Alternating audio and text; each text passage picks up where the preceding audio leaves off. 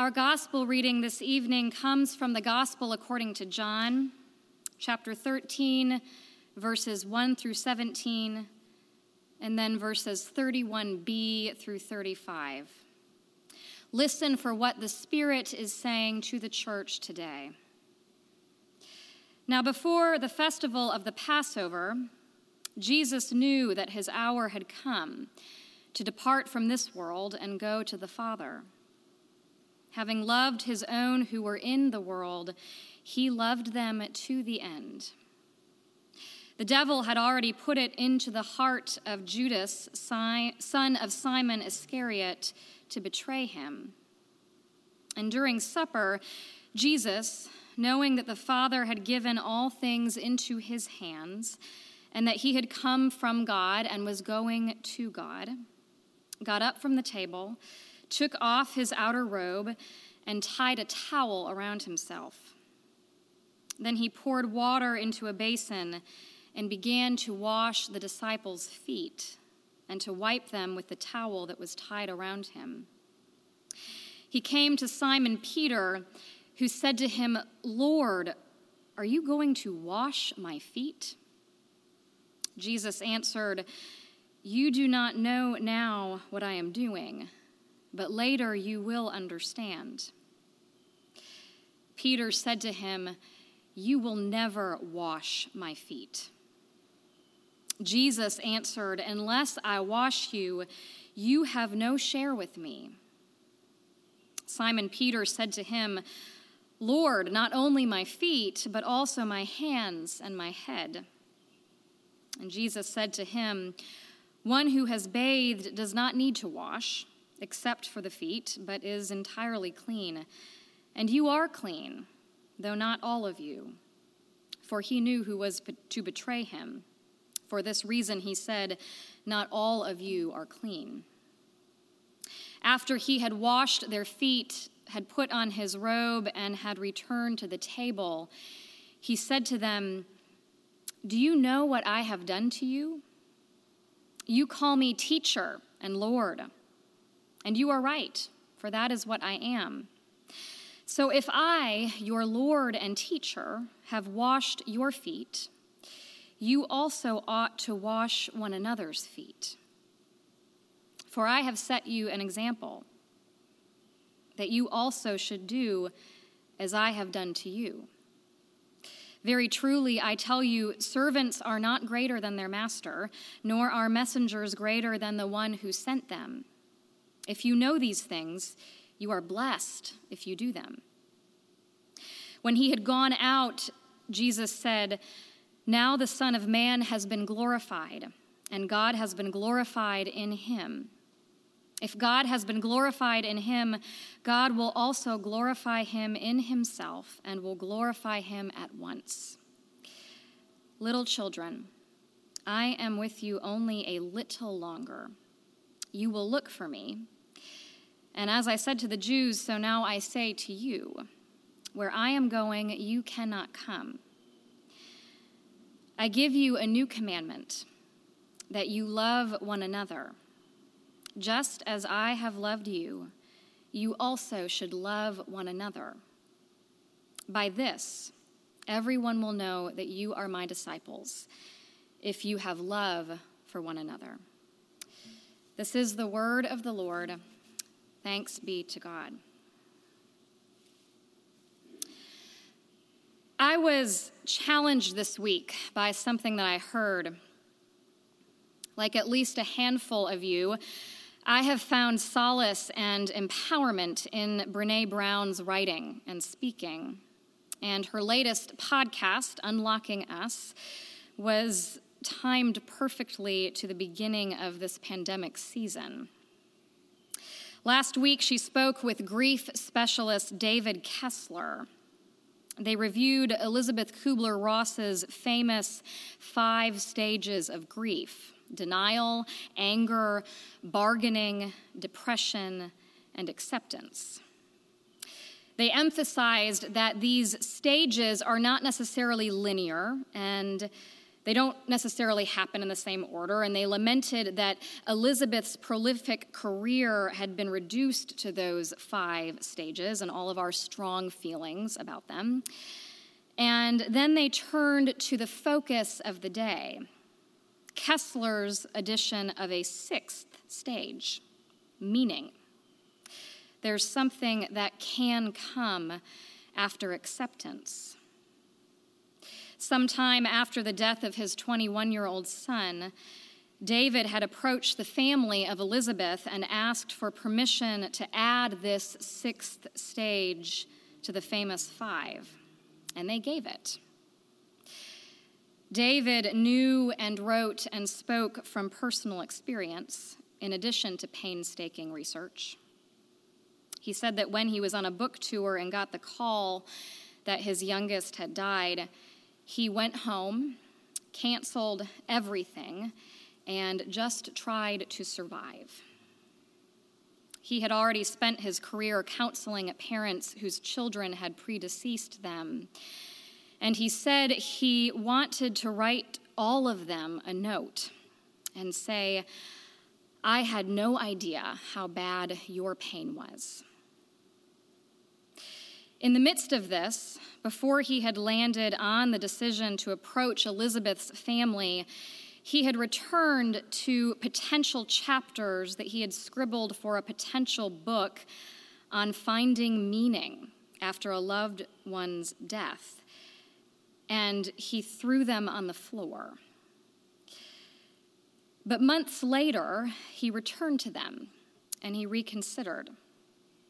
What he noticed was that even though it didn't take the pain away, he had found some meaning, and it had given him a cushion.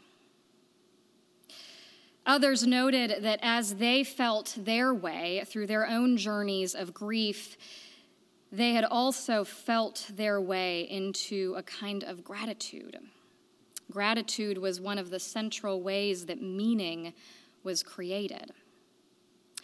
But David remembered how at one of his talks, a woman quipped, "Can you find gratitude around your son who has died?" And David said, "I could not have responded this way a moment before then. But yes," he said, "I have." And then he went on to clarify what he wasn't saying. The meaning is not in the death. The meaning is in what we do after. The meaning is in us.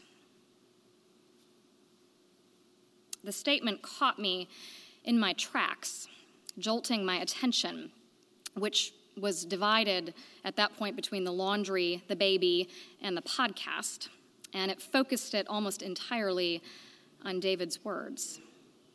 It was Palm Sunday, just a few days ago. Holy Week had begun, a whole week of remembering Jesus' walk to the cross, a whole week of focusing on Jesus' passion and death.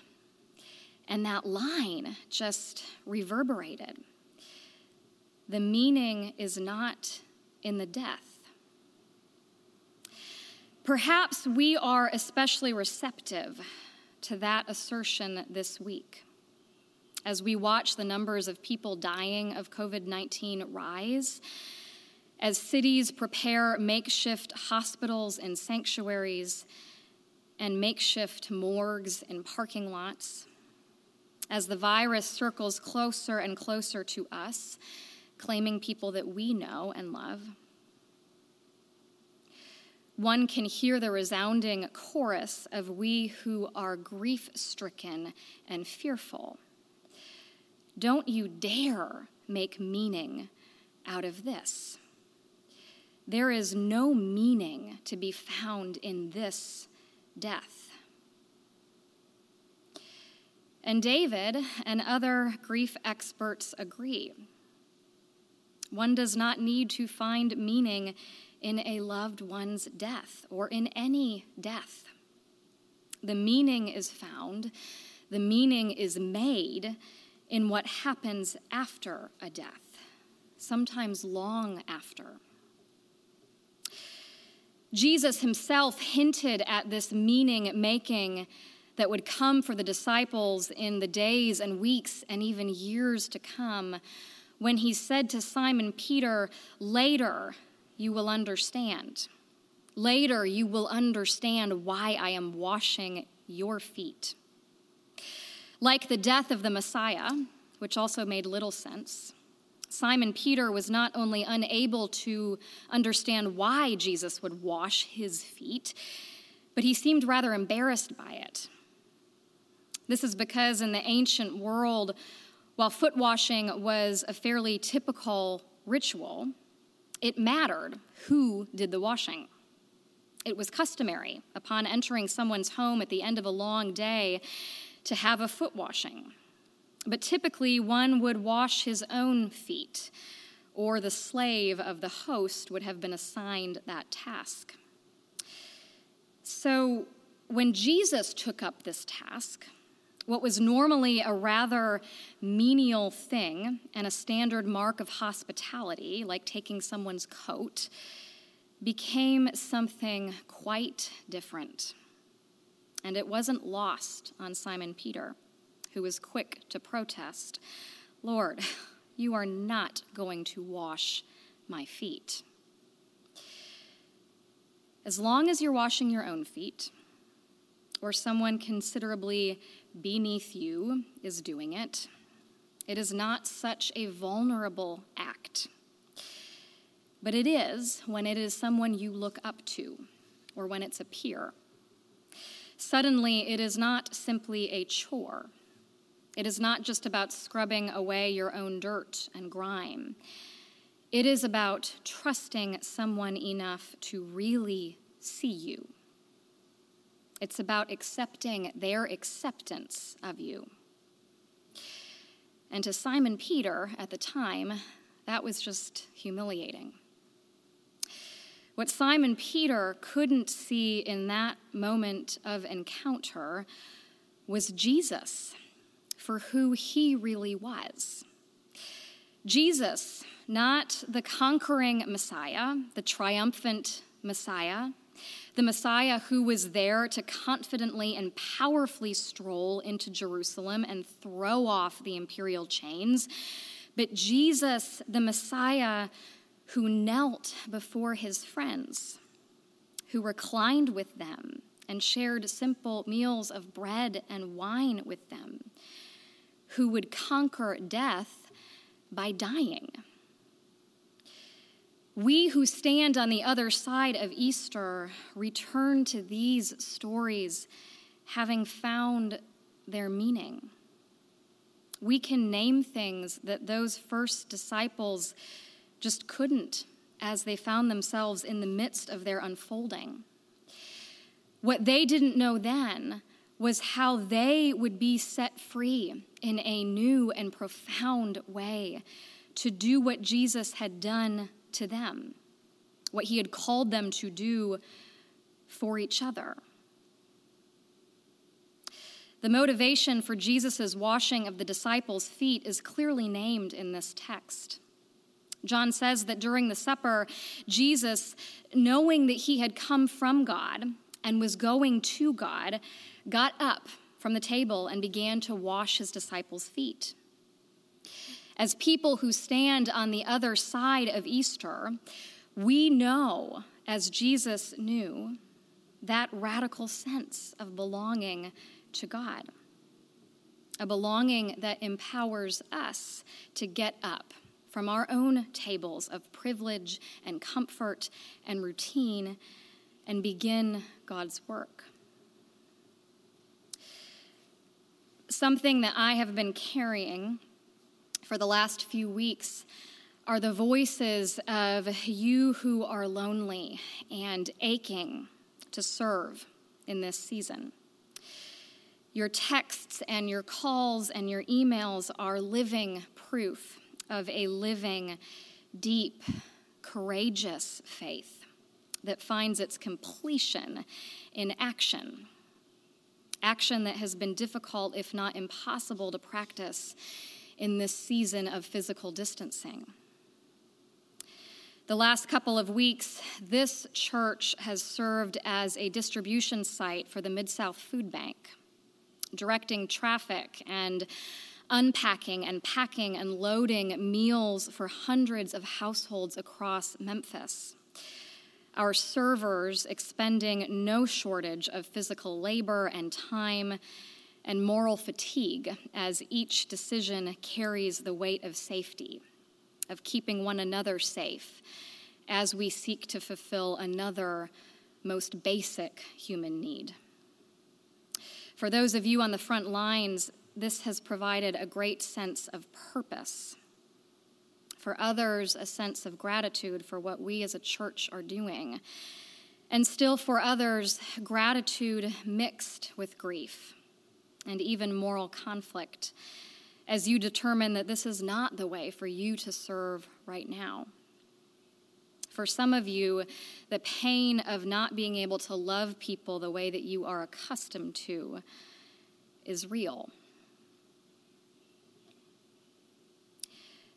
Friends, we carry a lot with us tonight as the cross stands waiting.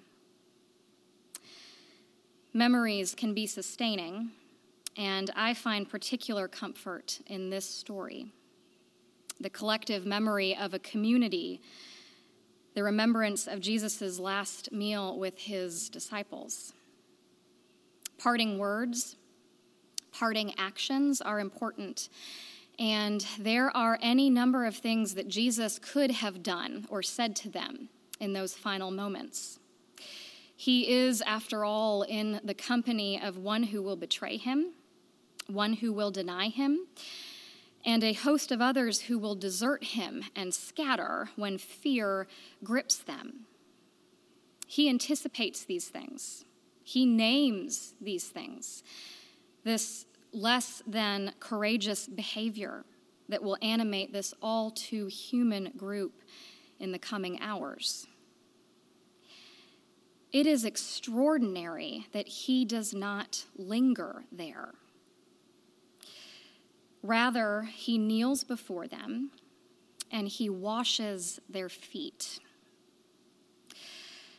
I wonder, in the shadow of the empty tomb, did those same disciples recall how Jesus had blessed them that night and commissioned them for service, even while they carried all of that human baggage, even while they came face to face with their very real limitations, came face to face with their sin that contributed to the crucifixion of their friend? I wonder how long it took them to discover that they could strive to reflect Jesus, mirroring a like love in this world, precisely because they knew they were imperfect and couldn't do anything apart from God's grace. I'm going to disagree with David Kessler, at least when it comes to the death of Jesus. I believe that there is meaning in his death, because his death reveals a God who meets us intimately when we are dying, a God who actually dies with us. His death reveals a God who confronts the violence and the shame of crucifixion and the sin that leads to it by absorbing it and exposing it. I believe that there is meaning in the death of Jesus alone. But there is more meaning in what happens after. The meaning ultimately rests in us, in what we are empowered to do for each other as those who are set free by Christ's death and resurrection, by the revelation that death does not have the final word. It is in that spirit and bound by that spirit that connects us across miles and households, that we prepare to meet one another at a common table, sharing a meal this evening. Thanks be to God. Amen.